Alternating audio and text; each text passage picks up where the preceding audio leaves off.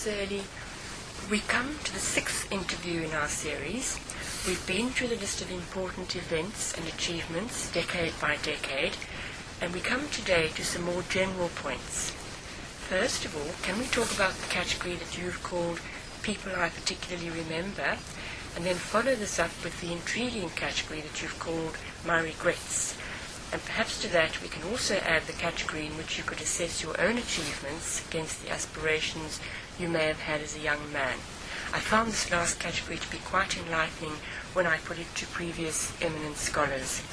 So starting then with the first person on your list, and that would be Professor Richard Baxter, perhaps? No, I think the best way in which I can approach the people I particularly remember is to divide them up into continents, because otherwise the list would be rather higgledy-piggledy. Let me start perhaps first with the British international lawyers whom I've known. I'm going to speak principally of those who are no longer living. I have some very nice things to say about people who are living, and maybe we might touch on them later, but for the moment let's talk about the ones who alas have passed on. I think the ones that particularly warrant mention are the following. First of all, Sir Gerald Fitzmaurice. He was a remarkable person, had a very fine mind. He was a first-class international lawyer, immensely knowledgeable. He served in the Foreign Office. He was there from the early 30s, right up until the time when he went to the International Court following on the passing of my father. That was in 1960. And during, when I say he was in the Foreign Office the whole time, I think during the war he may have served in the Ministry of Economic Warfare, because he became exceedingly interested in contraband and blockade and such like topics. He was a short man, a handsome man with a fine head of grey hair, but he took pride in his appearance.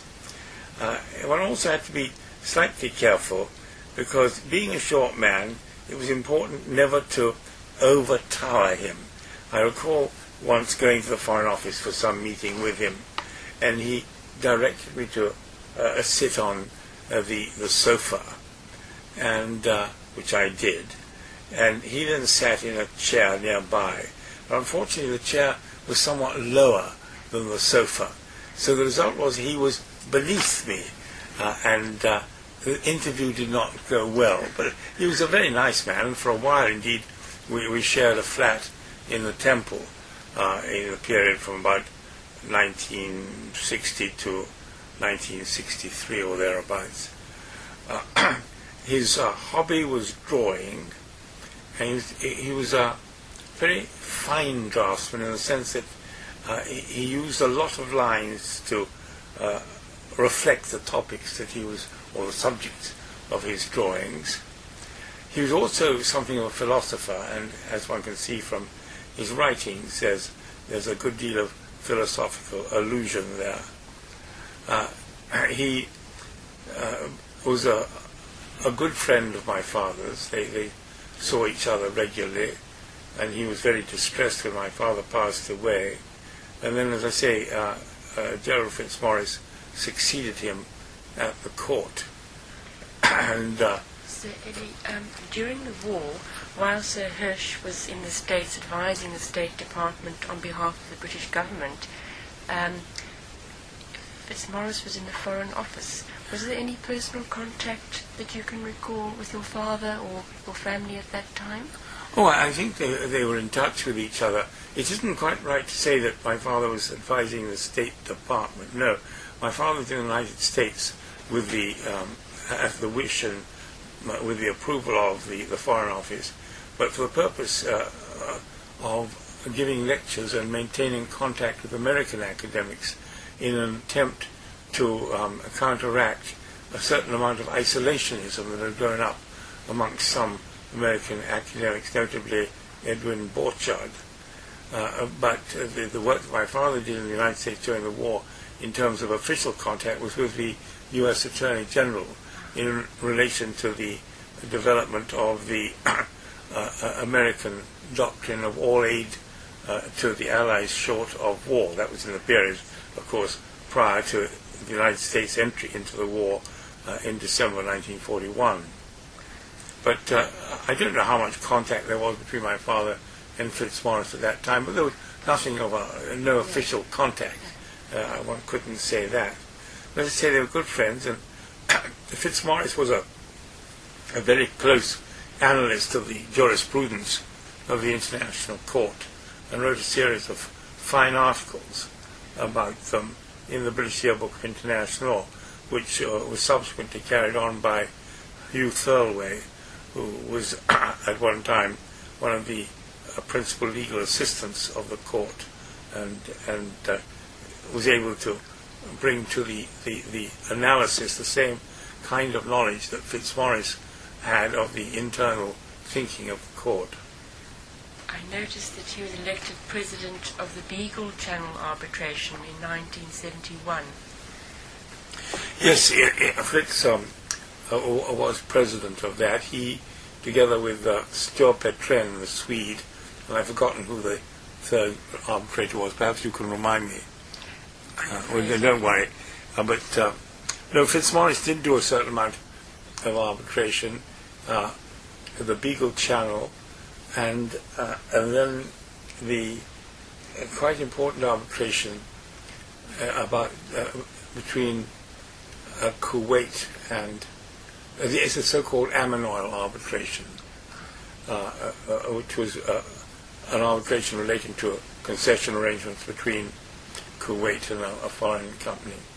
But as I say, Fitzmaurice was a very good person, very devoted, and then one can pass to a man who was in a way very similar to Fitzmaurice, namely Humphrey Waldock. Humphrey Waldock actually did not begin life as an international lawyer. He was the author of a book on mortgages, but during the war he went into government service, and after the war he was appointed, because the appointment was in the hands of the Foreign Office, I think at that time, to the chair of international law at Oxford, the Chichely chair.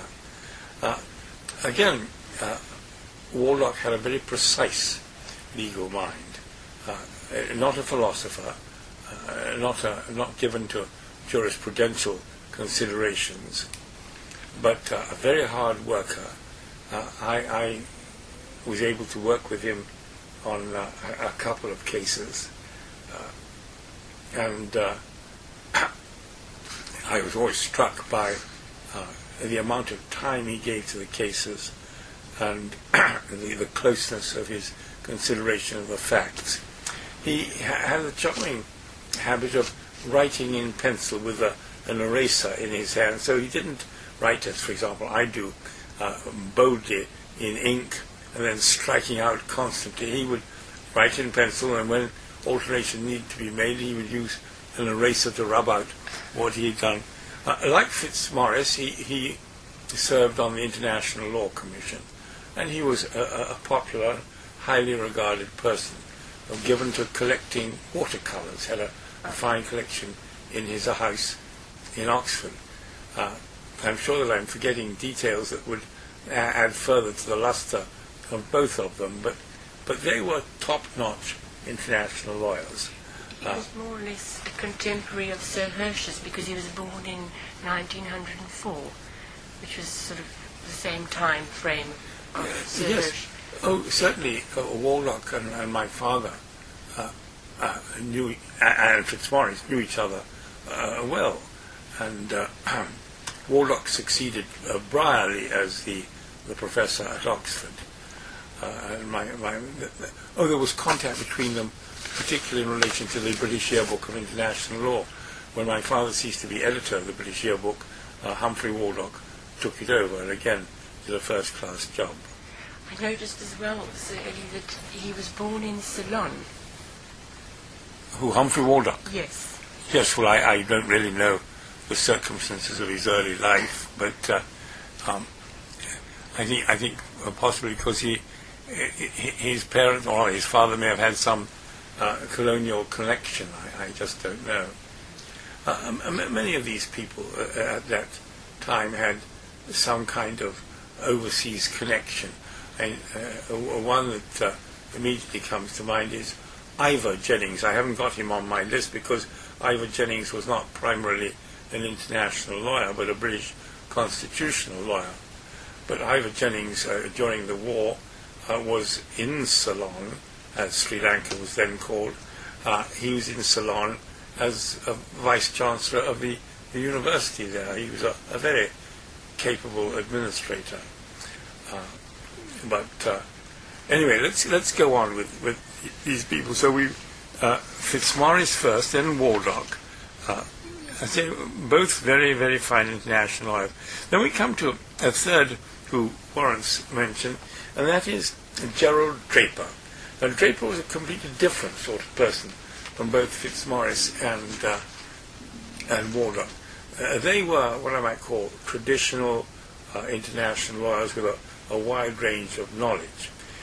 Gerald Draper's approach to international law was somewhat different. First of all, he was primarily interested in the law of war.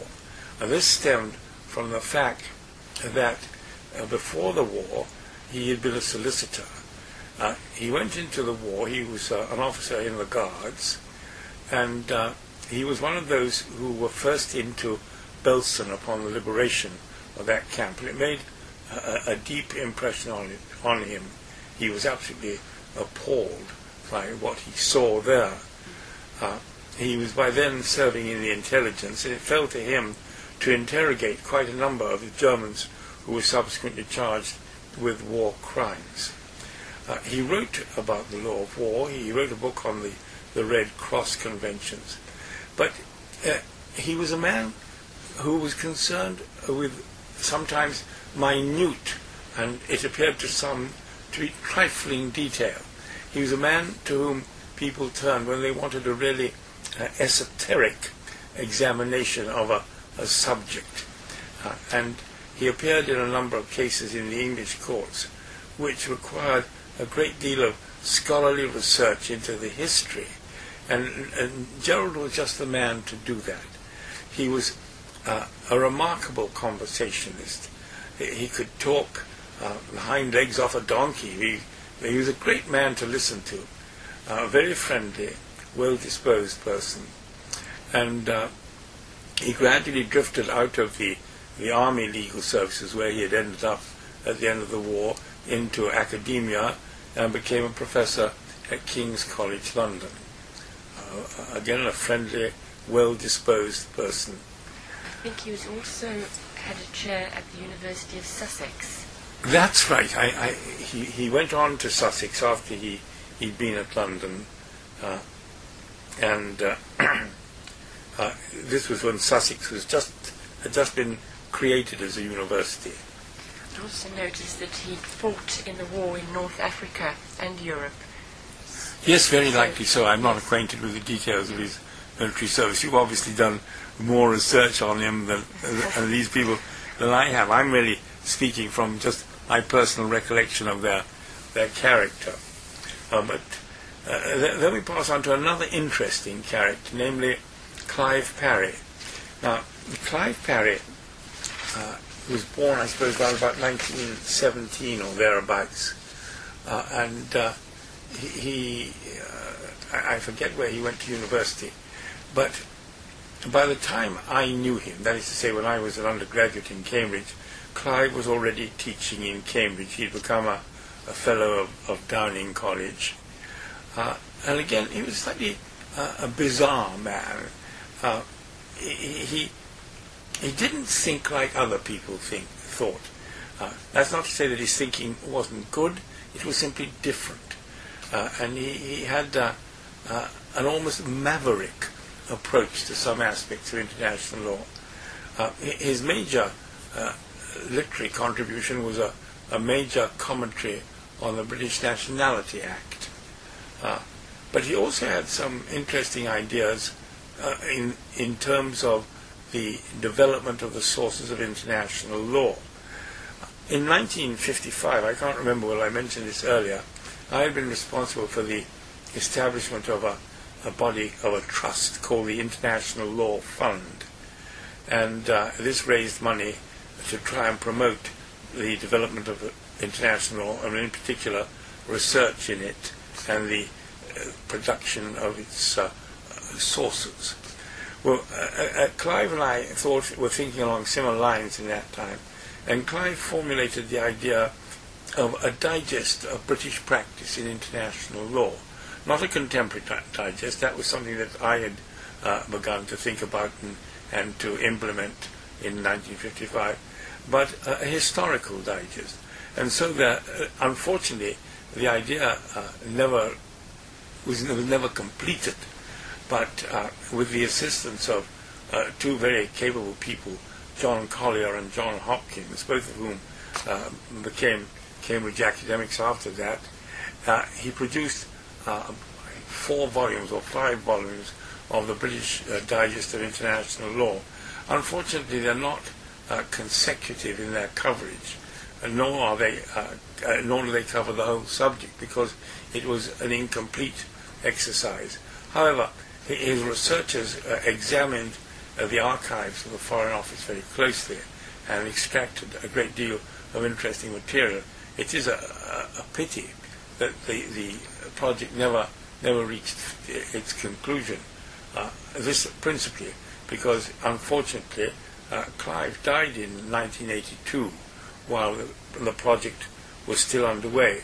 He had one other major idea, namely the production of a consolidated treaty series, that is to reproduce all the treaties that have been concluded from any country. And these, I think, now constitute an impressive collection of some 150 volumes, which were published by his friend Phil Cohen, the person who created Oceana Publications. They worked very closely together on that. As a teacher, Clive was somewhat unexpected. He used to, how can I put it, he used in his lectures to appear as if he was thinking a topic through for the first time, and so this would lead to the introduction of some unthought out ideas. But at the same time, he was highly imaginative and provocative and stimulating to his audience. I went to his lectures when I was doing the LLB back in 1950. His lectures then on international organization, they were not very solid, but they were interesting. But he formed a very close relationship with his students. They liked him very much, and his early death in 1982 was a great loss to the Cambridge faculty. Then I find it interesting that in 1944 to 45 he was teaching public law in Ankara, of all places. You know, I sort of wondered how he got there in the first place. Well, it seems a bit strange. I'm sorry, I can't hold myself out as an authority on the details of the lives of these people whom I knew. I was aware that during the war Clive had been in Turkey teaching, but the circumstances were unknown to me. It seems a bit strange. I mean, you know, Turkey being neutral. I really don't know. No.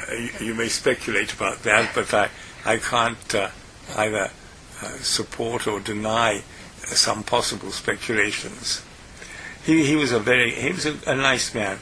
So in the same breath as one thinks about Clive, one also thinks about Robbie Jennings, who was almost his contemporary here in Cambridge. And it was Robbie Jennings who succeeded to the dual chair of international law after my father went to the court in 1955. Robbie Jennings was a very fine man, again an excellent lawyer in the common law mode. At first, I'd say in the early stages of his career, there was nothing in it that made one think this man is going to reach the eminence that he did. But and as Huell Professor, he made no striking impact on international law except the authorship of one relatively slender volume on title to territory, very beautifully written, no words wasted, and a book much cited by people who were involved in subsequent boundary and territorial disputes. But then it so happened that when Robbie reached the end of his tenure as Whewell Professor had to retire at the age of 67, it just coincided at that moment with the sudden death of Humphrey Waldock, who was then President of the International Court. So Robbie was nominated to succeed Humphrey Waldock. And as a judge, he was a very great success. Very sound,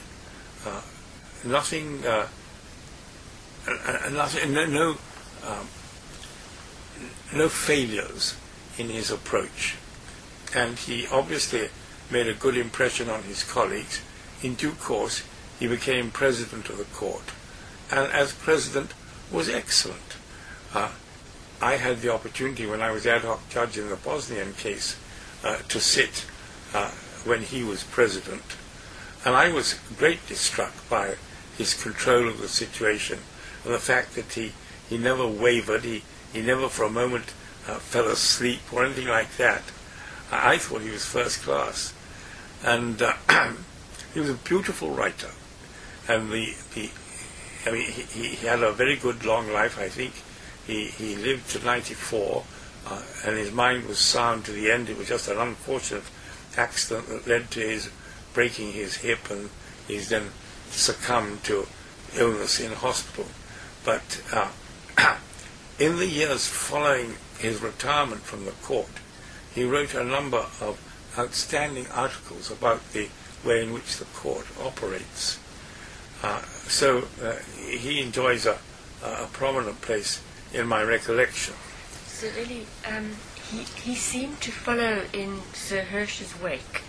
I mean, he was an assistant lecturer at LSE, contemporary of Sir Hirsch.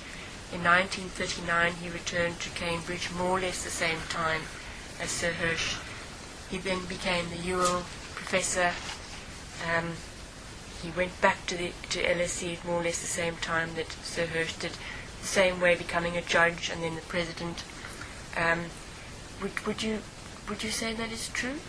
Oh, well, the facts as you recite them are virtually all correct, except for the fact that during the war he was on military service. He was in the army, and he returned to Cambridge, I think, in 1944, where again he was regarded as a very sound lecturer. You could go to his lectures, and if you could write down every word, you would almost have a textbook at the end.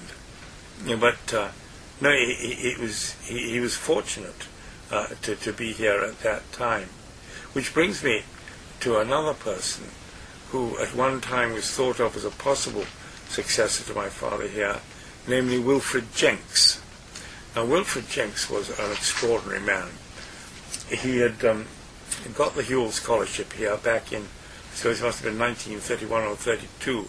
My father met him when they were both, I think, I don't quite know how they did meet, but they became good friends and exchanged many letters over time.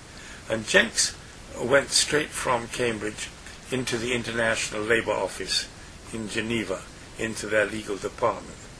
And there he remained for virtually the whole of his life, except the last 2 years when he achieved the pinnacle of the ILO and became its Director General. Jenks was an extraordinary man because he led this very full life as a legal advisor. He was an excellent draftsman. He was responsible for the drafting of many of the international labor conventions that, when put together, form a 2-volume accumulation of texts, very, very precise texts. But at the same time, he had a major academic interest in international law and was a prolific author of articles and books.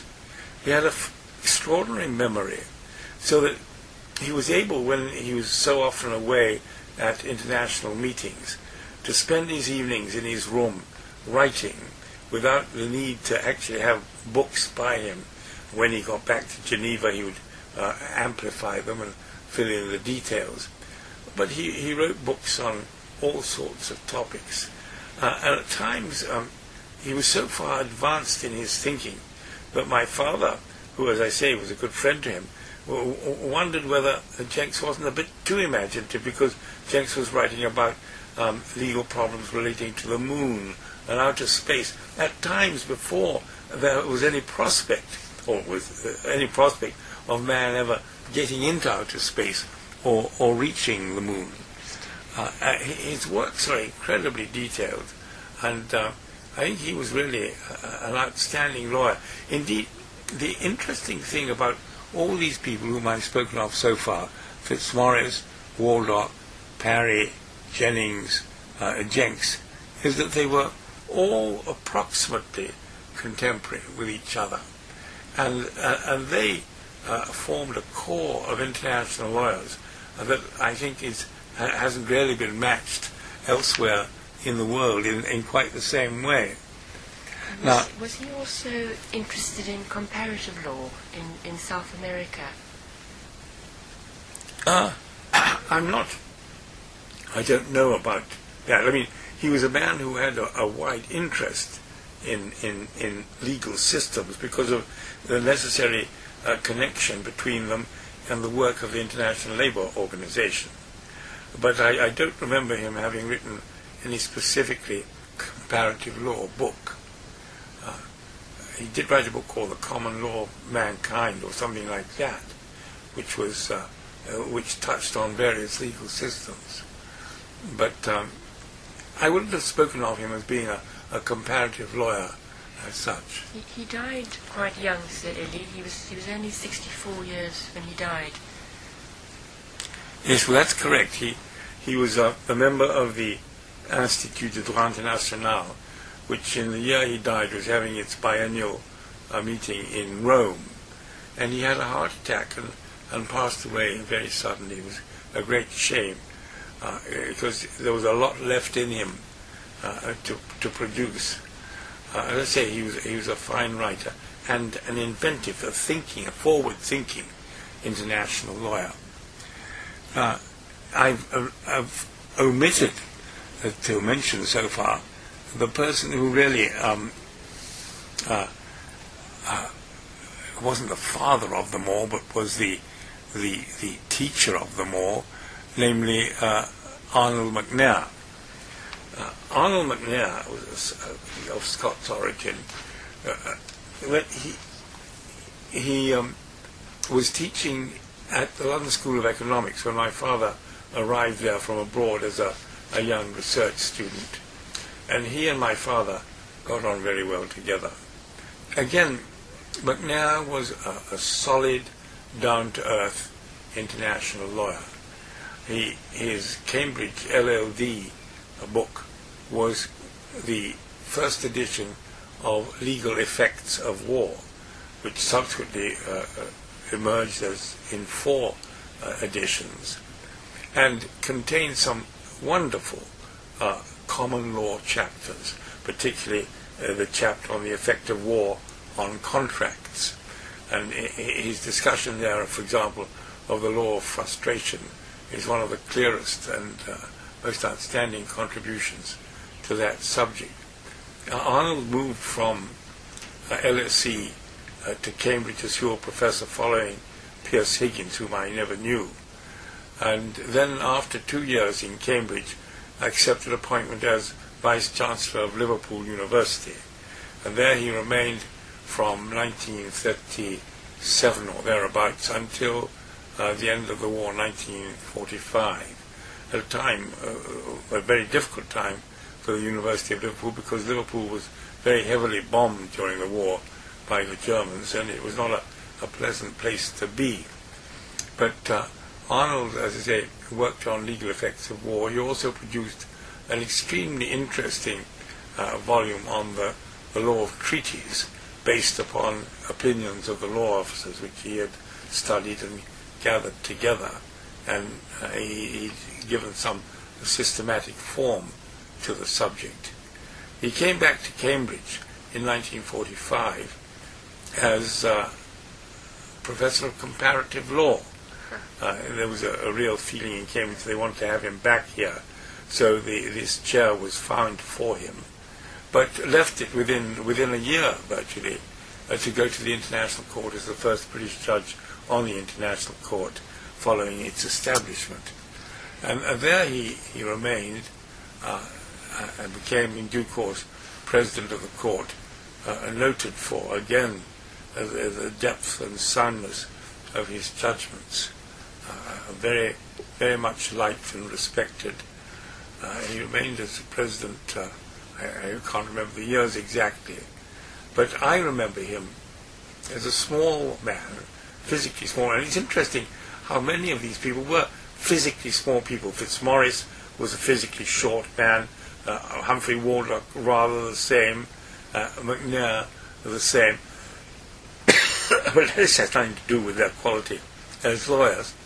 But I do remember when I was a child, I couldn't have been more than 3 or 4, and we were living in London, as was McNair at that time. He came to tea at our house in Warm Lane, Cricklewood, and there was a very fine-looking cake on the table, which nobody seemed to be eating. So I eventually piped up and said, "Wouldn't you like a piece of cake?" And McNair, who of course immediately perceived what my objective was, said, "Honi soit qui mal y pense, shame be he who evil thinks." I was always very fond of Arnold, and he was a great friend to my father, and indeed, in a sense, the guiding light and support of my father's career in England. Eli, was he the president of the European Court of Human Rights, the first president in 1959? Yes, he could well have been. I rather forgot the details. Not only McNair went to the European Court of Human Rights, but also Fitzmaurice and Wardlock. Each in their turn went there after they finished their term. I was about to say after they finished their term on the ICJ. Well, that wasn't true of Wardlock. Wardlock had been, I think, on the court or the commission before he went to the ICJ, because it was while he was president of the ICJ that he died. But as I say, this diversity of judicial experience of McNair, Fitzmaurice, and Wardlock was an important contribution to the development in the European Court of a fine, a legalistic, without being pedantic, approach to international law. And then, still on the British international law, as I have already spoken of my father at various points, so I won't repeat that. There is a lawyer who could be said to be British, because this is where he ended his life, who certainly deserves mention. That is Dan O'Connell. O'Connell was of a New Zealand birth, and then taught international law at Adelaide, and there he began writing his major treatise on international law. He was then appointed from Adelaide to Oxford as successor, I suppose it must have been, to Humphrey Wardlock. And Dan was a very able, very committed, hard-working person with interests, interestingly enough, outside international law. For example, he wrote a biography, I think it was of Richelieu, in his spare time. He was an inveterate traveller, because he was much sought after in practice, and he just again travelled too much and exhausted himself, and died relatively early while still professor at Oxford. But he was a major contributor to the literature of international law in his time.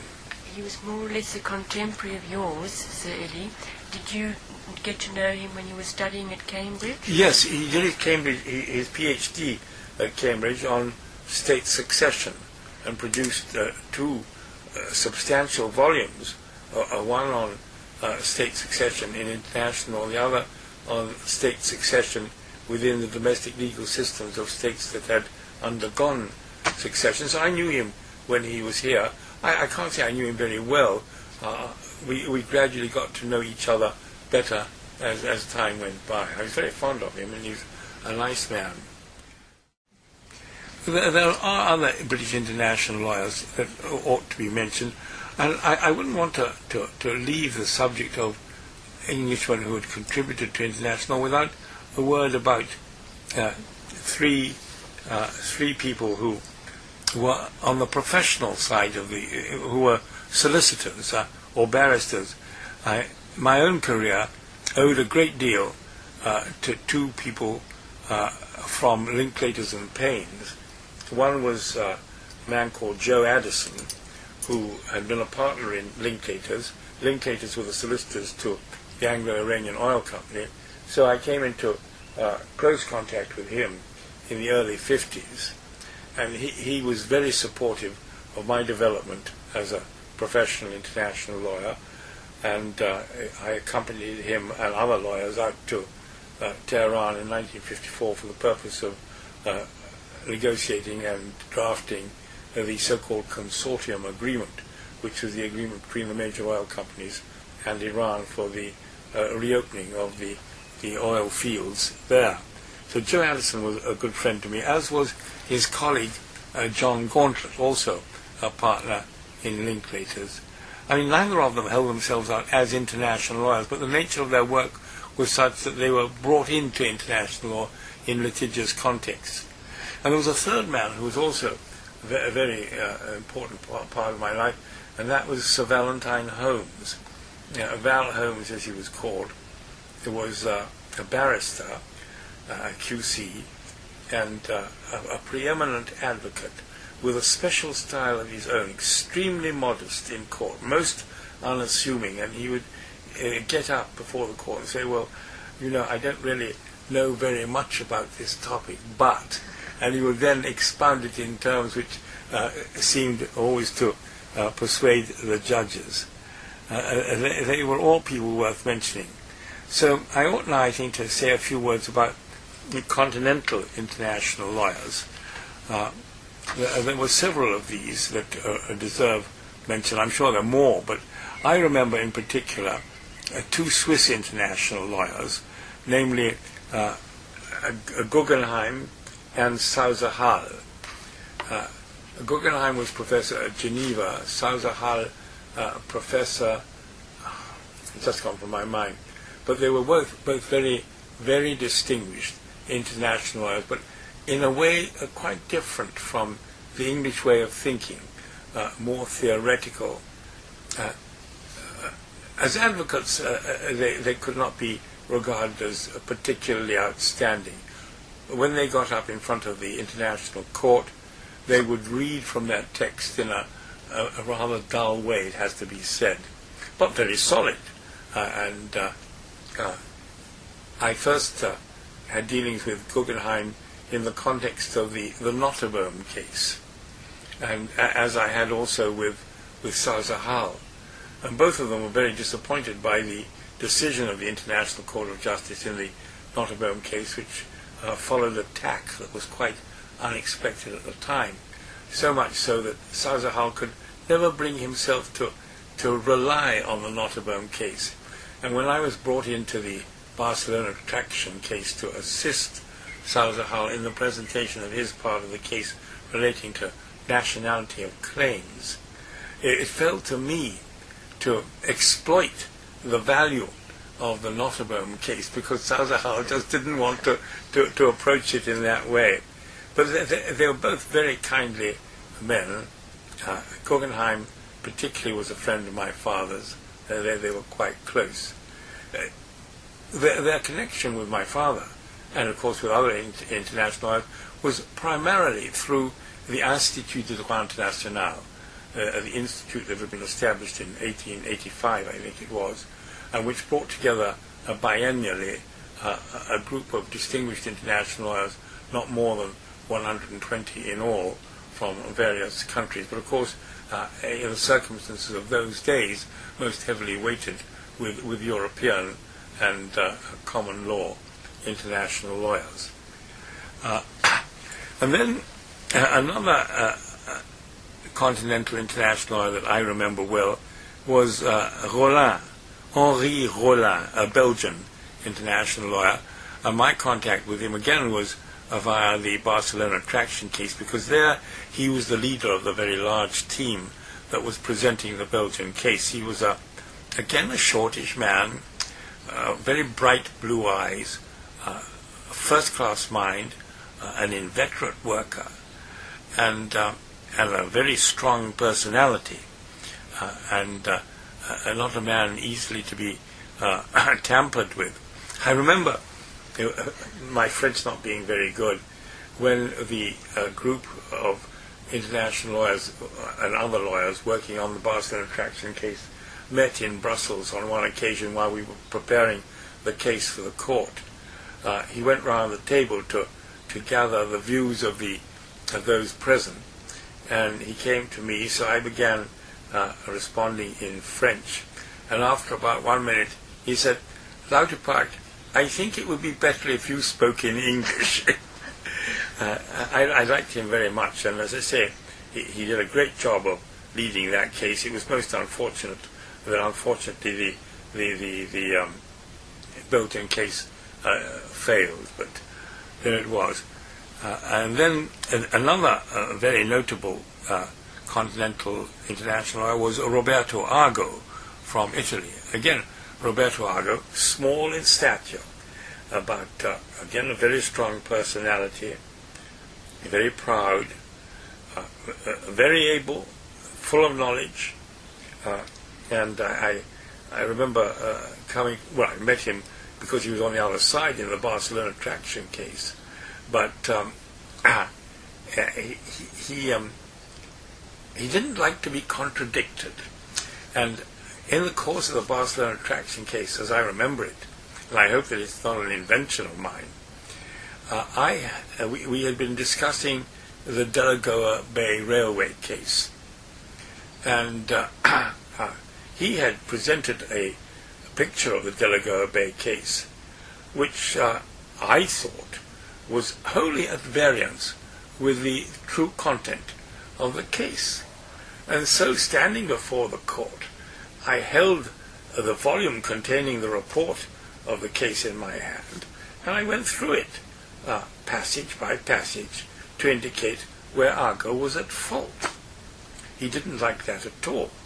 When he got up to reply, he said, "When my young friend has read the Delagoa Bay Railway case as carefully as I have, he will know not to contradict me," which was an assertion that produced a number of smiles on the face of the court, and never appeared in the court's record. It had been deleted before the day's compte rendu was prepared. It was a silly thing of him to say, but although that was silly, he was a famous international lawyer, a member of the International Law Commission. He was the author of a report on state responsibility, and it was a very long and very detailed report.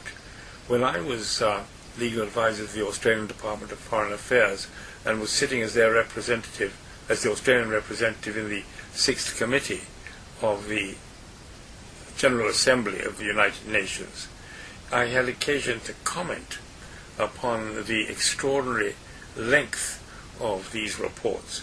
It was not that they weren't scholarly, but it was that they were over-scholarly, and therefore their utility was reduced by the fact that they were, in a sense, so cumbrous.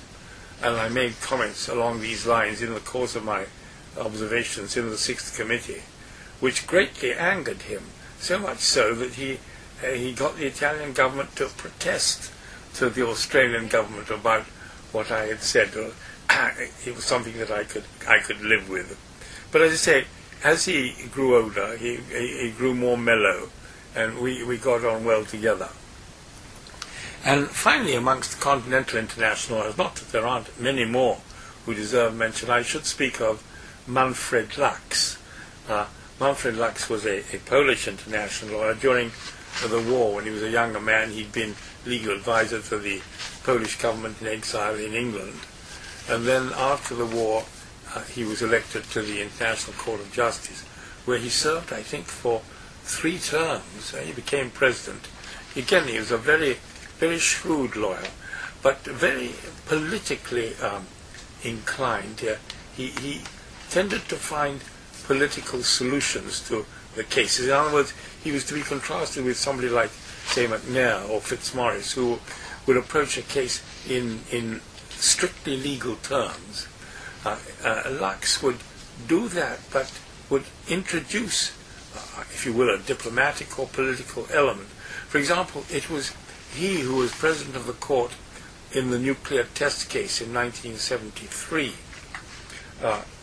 produced the solution that involved the court saying that the case had become moot by virtue of the various statements made by the highest authorities in France that this would be the last of their atmospheric nuclear tests. And this was not a point that had been raised by the Australians at all.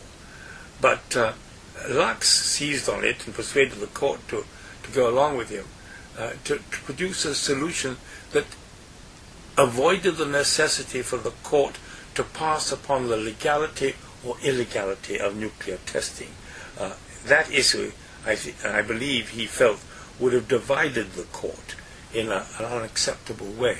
So the court escaped from that situation by this approach that the case had become moot. There was no need to go into the merits on account of the statements made by the French authorities. Sir Eli, his career does have some similarities with Sir Hirsch.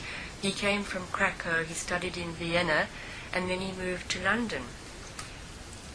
Well, he only moved to London in the context of the war. A long time after Sir Hirsch did, but...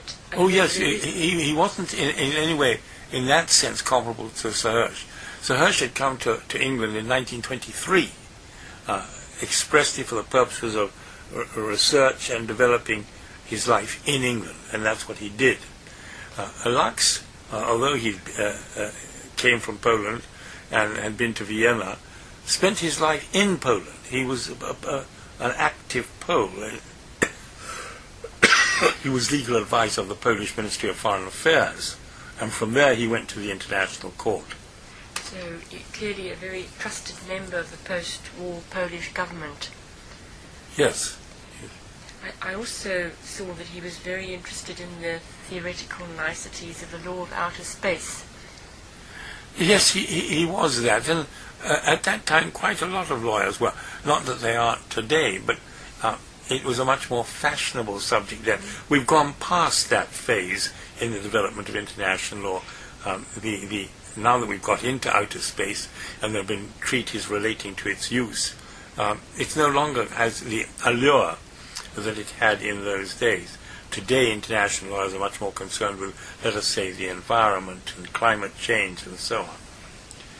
Well, now, passing on from the continental international lawyers whom I recall, I should mention some of the Americans. America has been prolific in its production of distinguished international lawyers. The earliest one that I remember was Charles Cheney Hyde, the author of the 3-volume Treatise on International Law Principally as Applied by the United States. Hyde had been Solicitor of the State Department in his earlier career, and then became Professor of International at Columbia University, a very respected figure. His literary style was a wee bit complex, but the substance was very sound, and he was greatly admired. Now, he was Professor at Columbia in the 1940s, and the only occasion on which I actually met him was when, as a young man, I went along with my father to the meeting of the Institute that was being held in Bath. I think it was in 1950. And he was a very friendly, outgoing person. His daughter, Betsy, married another international lawyer called Oliver Lisitsyn, who had come to the United States as, I think, a refugee before the war. And Lisitsyn also became a professor at Columbia. And Charlie Hyde's own son, James Hyde, was himself a distinguished practicing international lawyer. And then the next one that warrants mention is Manly Hudson, who was Professor of International Law at Harvard. And it was under his guidance that some major volumes were produced, for example, on international legislation and on the the collection of decisions of the Permanent Court of International Justice. These were major editorial tasks in which Hudson was greatly aided by a young refugee lawyer from Europe, also from Poland, Louis Zone. Zone went to Harvard from Europe before the war, and Hudson took him up and used him to very good effect. And Zone was an imaginative international lawyer, again somewhat theoretically inclined, but he had great ideas for the improvement of the United Nations, which unfortunately were unrealistic, but he was always thinking forward.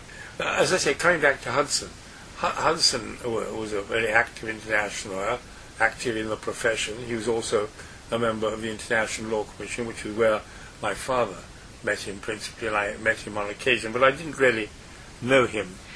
He was very much involved with the League of Nations in the 1920s, which is when Sir Hurst was developing some of his ideas. Well, that could be. Again, as I said earlier, I don't really, I'm not in a position to present the details of their lives. I think, obviously, Hudson would have been active at that time and would have had ideas in that sphere. But there was no direct connection between Hudson and my father at that time. I don't think they really came to know each other until my father and he served together on the International Law Commission in the 50s.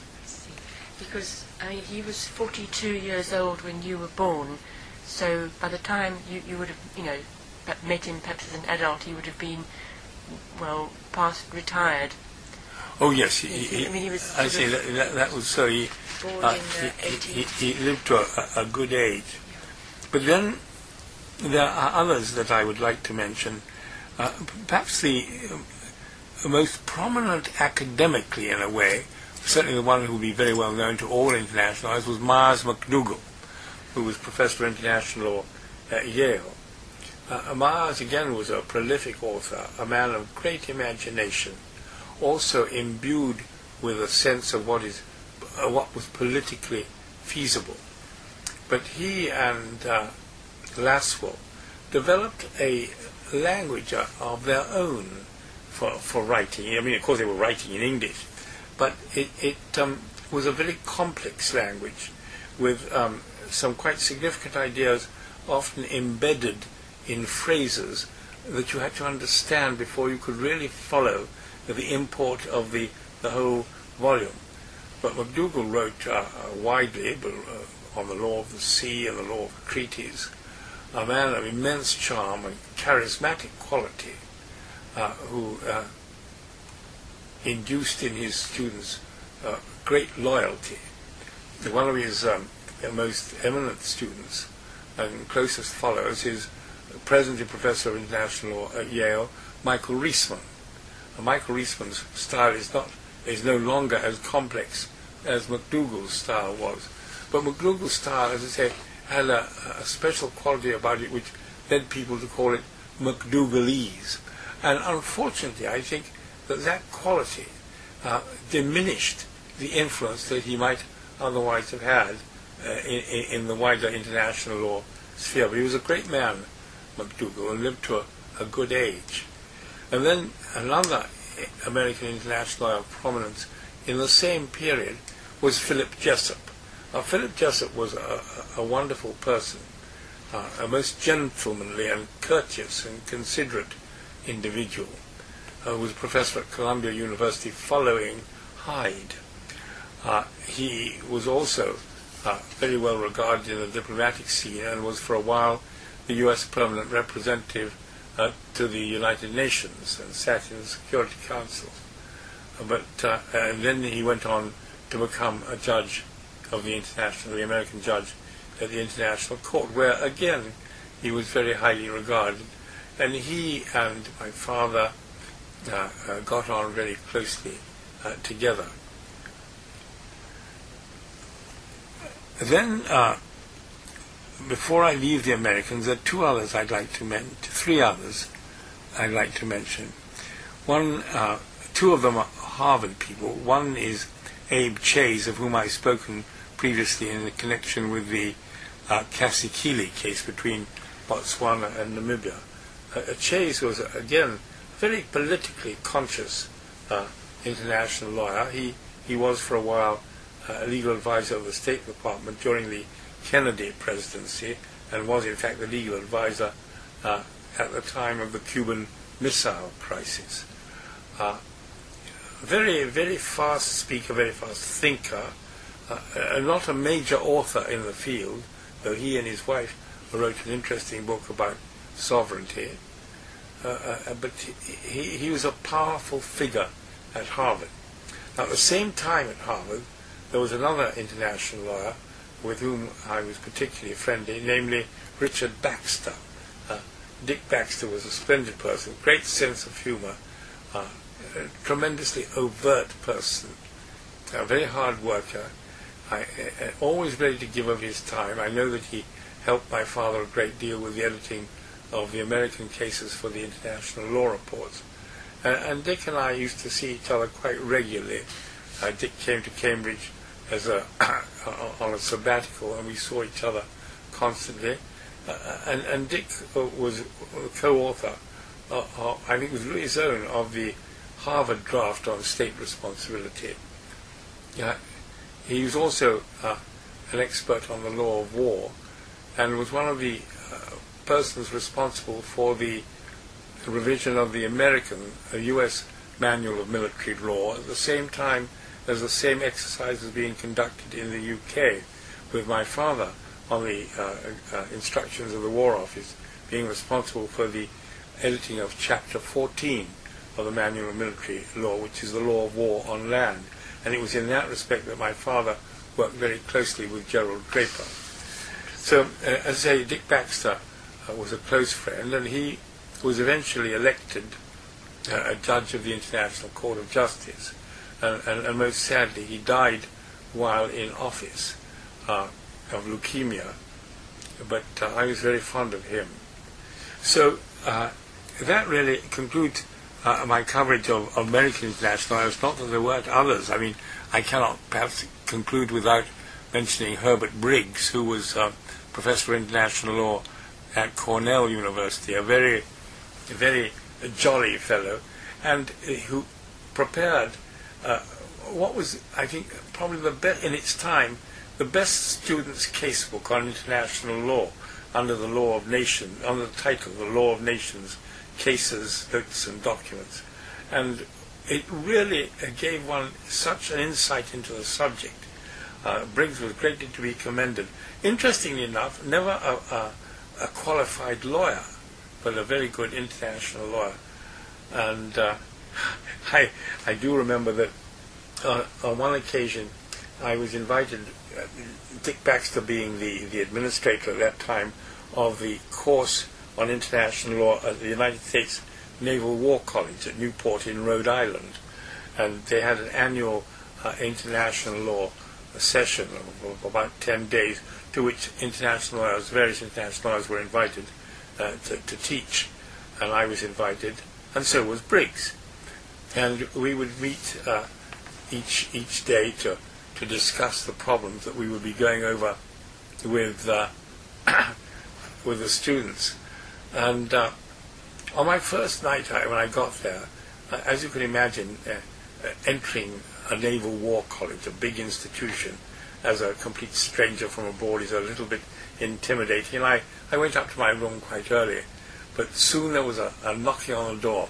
Lauterpacht, he said, Lauterpacht, come on down and have a drink. So with Briggs I had a very agreeable relationship. And talking about the Naval War College, it reminds me of an episode with MacDougall. we were discussing some problem in the law of the sea, and MacDougall went on at some length in what I might call MacDougallese. And when he'd finished, I said to him, Mac, is this what you're saying? That if it's reasonable, it's right. And Mac said to me, Ellie, he said, you know, that's the first time that anybody has ever asked my permission to translate what I said into English. So, as I say, I have happy recollections of many American international lawyers. And so I should just, I think, go on to say a little bit about Asian international lawyers whom I knew. Only, there have been several, of course, of a considerable eminence. But the two I knew best, really, apart from the present incumbent at the ICJ, the two I knew best were Yuen Li Liang, who was the first director of the Codification Division of the UN, who it was who had instructed my father back in 1948 to prepare the survey of international law that was to be the basis for the International Commission, then just coming into existence, to determine the topics on which it was going to work. Well, Liang was a very interesting, very nice man, not a great scholar. I'm certainly not the hardest worker in the world, but he was very shrewd. And indeed, he and Parry got on very well together, because Parry, I remember, went to the UN for a period round about that time. And there emerged from their relationship the so-called Parry-Liang law, which is that all lawyers, all international lawyers, go mad or die suddenly, which unfortunately is not quite, well, not unfortunately, which fortunately is not quite true. But Parry and Liang got on very well together, because both of them liked to sit around and chat about the subject. And then, apart from Liang, the one I knew best was... Can I just ask you something before you move to the next scholar? Concerning Liang, from 1932 to 33, he was in the Chinese delegation to the Extraordinary Assembly of the Society of Nations on the question of Manchuria. And I wondered if that was the first point of contact he had perhaps with Sir Hirsch, who was using the question of Manchuria himself to point up deficiencies, in international community, preventing wars of aggression. No, I couldn't suggest that was the first point of contact between them, because Liang's involvement was on the spot in the League of Nations. My father's connection with the Manchurian subject was as an academic writing about it from London, so they didn't really know each other then. But I think they got to know each other probably, again, through the Institute. That was really the way in which they got to know each other. And then, as I say, Liang created this occasion for a much closer relationship in inviting my father to go to New York in 1948 to work on this survey. Would his involvement in the Chinese government affairs, would it have stopped in 1949? I'm sorry, I didn't quite hear that. Would his involvement, Liang's involvement in Chinese government affairs, have stopped in 1949? Oh yes, it would have been over. His relationship with the Chinese government was over by then. He lived in America, and it was only much later. I remember seeing him after his resignation after his retirement from the United Nations, and I asked him what he was doing, and he said he was going to go back and live in Taiwan. He said, I want to die amongst my own people. He was a very nice man. And then the other prominent Asian whom I would like to mention is Nagendra Singh from India. And Nagendra Singh was the second son of a Maharaja, so he was technically Maharaja Nagendra Singh, but he didn't succeed to the title Maharaja of the small state from which they came, which was called Dungapur. But Nagendra Singh, most unusually for the son of a noble family, went into the Indian civil service before the war. He'd been up at Cambridge as an undergraduate, and then took the Indian civil service exams and passed out very high, which was very unusual in those days.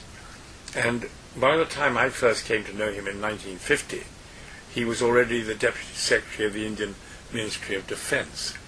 He came to my father and said that he, Nagendra Singh, wanted to learn some international law. Could my father suggest anybody who could assist him? Well, that coincided with just the time when I was finishing my studies in Cambridge and going down to London to the bar. So my father suggested that Nagendra Singh and I might get together. And we had a very useful relationship for a year, which consisted of our meeting for dinner weekly. He would give me dinner and I would discuss international law with him. Then he went back to India and he immersed himself more deeply in international law. Eventually it took the unusual course of returning to Cambridge as an external examinee, which was permissible in those days, for the LLB, and took the Specialist International Law section of the LLB and got a good result. All the time maintaining his position in the Indian civil service, but moving up it until he became eventually the Secretary of the Ministry of Transport, I think. But in that connection, of course, became involved in the conferences on international maritime matters. And so he then began moving in international circles. And he was an ambitious man, very capable at arranging things. So he in due course became a member of the International Law Commission. And then, if I can put it this way, he graduated from the International Law Commission to the International Court of Justice, where again he was very successful and eventually ended up as president of the court. And he too, very sadly, died suddenly while in that position. So as you can see, I've had some connection with a lot of very, very impressive international lawyers in their time. Now, I think you wanted me to say something about my connection with living international lawyers. Well, I'm hesitant to do that because I'm friendly with so many. But there are two that I suppose I can quite properly mention. One is Stephen Schwebel, American international lawyer, whom I've known for since 1950, when he came to Cambridge to study international law for a year. Even by then, having just graduated from Harvard, not in the law school, but from Harvard University, he'd written and published a book on the Secretary General of the United Nations. Very interesting book in which he had interviewed and relied on interviews with Trygve Lie, the first Secretary General of the United Nations. Well, Steve Schwebel and I have maintained a very close friendly relationship over all these years, and I have seen him progress through the ranks of American international lawyers. He's taught at Harvard. He then became Executive Secretary of the American Society of International Law. Then he became one of the legal advisors of the State Department, and eventually he was nominated as a candidate for election to the International Court of Justice, and fortunately was successful. And there he had a very long and I know what I've left out of Dick Baxter had been the American judge, and as I told you, Dick Baxter had died early, and so Steve Schwebel was elected as his successor. And Steve, had a very long career on the court, I think something like 19 years, in the course of which he became president. And he wrote many judgments, some of them of great importance, and he dissented from the court in the case between Nicaragua and the United States, a very powerful dissent in which he was very critical of evidence that had been given on the part of Nicaragua, which he believed to be untrue. And this was subsequently shown to be the case in publicly revealed items some years later. But Steve Schwebel I've known for years, and we are very close friends, and he is a very considerable international lawyer, most eminent. And the other living international lawyer whom I would like to single out is Prosper Weil, Paris, Professor of International Paris University, a couple of years older than I am, but a great mind, a very, very fine international lawyer, a beautiful thinker, constructive, forward-looking, a deep analyst, and he's written a great deal, but notable amongst his books is the one on maritime delimitation, which emerged from his participation in the case between Libya and Malta, in which we worked together on that very subject.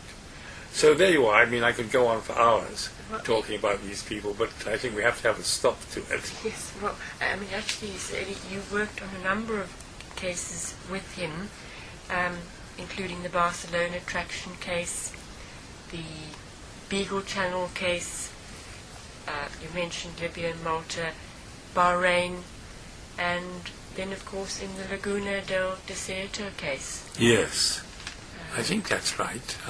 I'm not sure that he was in Laguna. It was actually an arbitration. Sorry? The arbitration. Is that he was in there with me, was he? I'd forgotten that. He was on Chile's side with you. I see, yes, good. Well, I remember I was on Chile's side, but I can't always remember with whom I worked. But I go back to the very beginning of my friendship with Prosper Weil, which was when we were both in the Barcelona traction case, but on opposite sides. He was for Spain and I was for Belgium. But we were each allotted the same section of the case relating to damages and reparation. And that was how I came to know him, because there is no better way of judging or being enabled to judge the quality of a lawyer than to have him dealing with the same part of the case as you're dealing with, because you can then see his strengths and sometimes his weaknesses. Well, having gone through all the personalities, perhaps we can step back and survey your career, Sir Eli, through what you called your regrets. Yeah, I suppose that at this stage in my career, it's appropriate to identify the few points of regrets.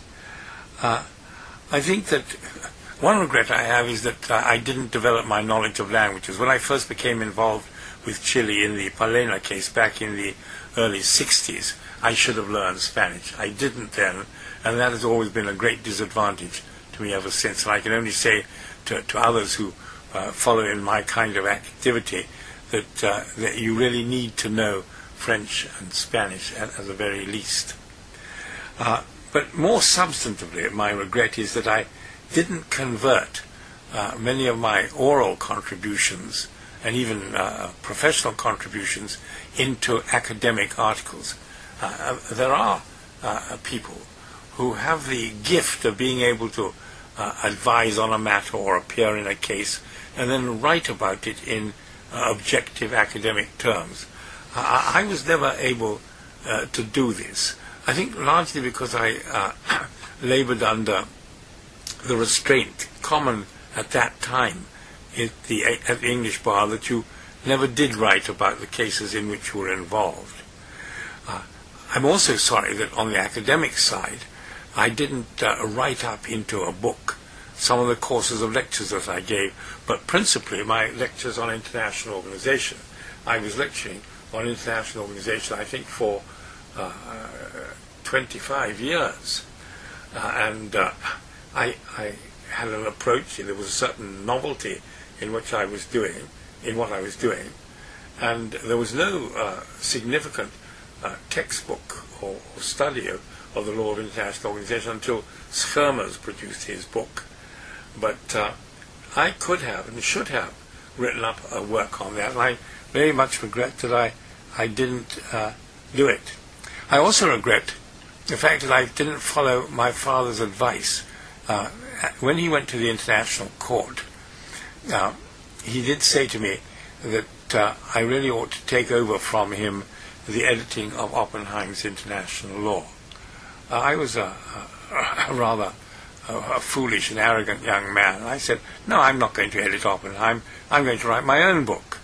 Well, of course, I didn't write my own book. And after my father died, the editing of Oppenheim languished for quite a number of years until it was taken up by Robbie Jennings and Arthur Watts, who between them did an outstanding job. But I'm sorry, I didn't follow my father's advice. There are other things. I mean, I'm always sorry about being forgotten. I worked for the Australians for 3 years in what I believe was deemed to be a very successful tenure of office as the legal advisor of their Department of Foreign Affairs. But when I left Australia, I had just, so to speak, passed out of their ken. Before I left, there was a lot of talk about, oh yes, we'll keep up, we'll send you questions for opinion, but they never came. And one also regrets the fact that sometimes one has begun a case or done cases for a country, and then when further cases came along, for some reason, they had forgotten me. Maybe they just thought I was getting too old and gaga to continue. But I'm always sorry when those sort of relationships terminate. And I think the last thing that I might mention as being sorry about is that I didn't really keep up sufficiently with my old pupils. I have from time to time had pupils with whom I had a very friendly relationship, but they withered away. I don't think it's their fault entirely, largely my fault because I was preoccupied with academic and professional work, but now I look back, I can see how many I would like to have known better. Well, Sir Eli, what would you say have been your main achievements in the light of the aspirations you would have had as a young lawyer setting out on your career half a century ago? Well,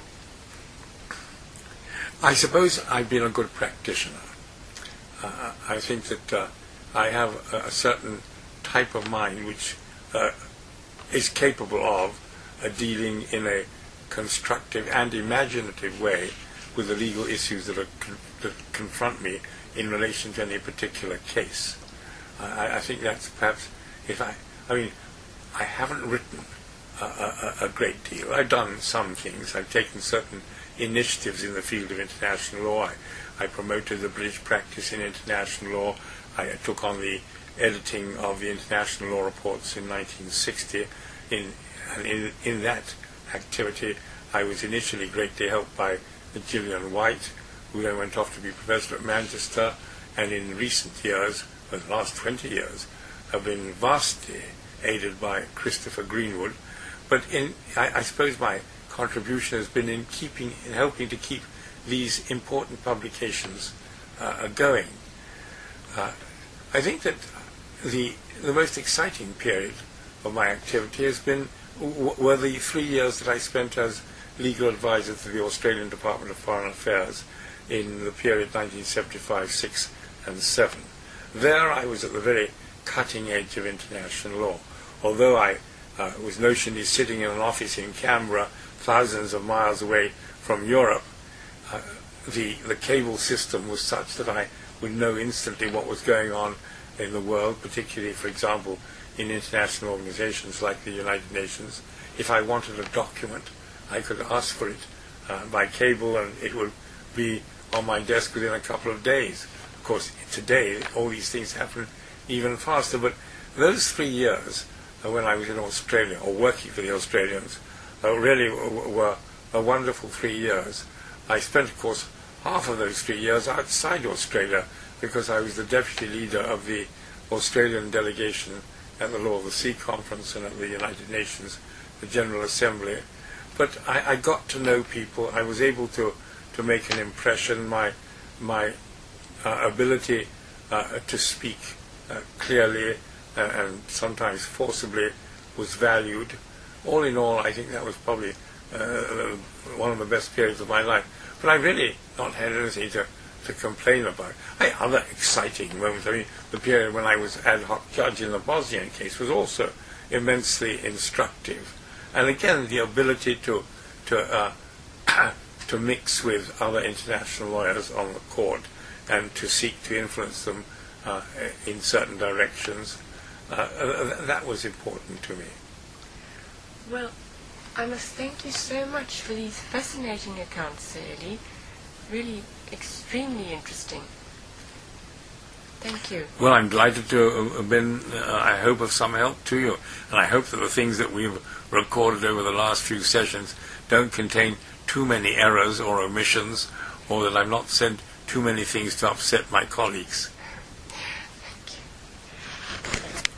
you. Well, we got through that all right, didn't we? We did.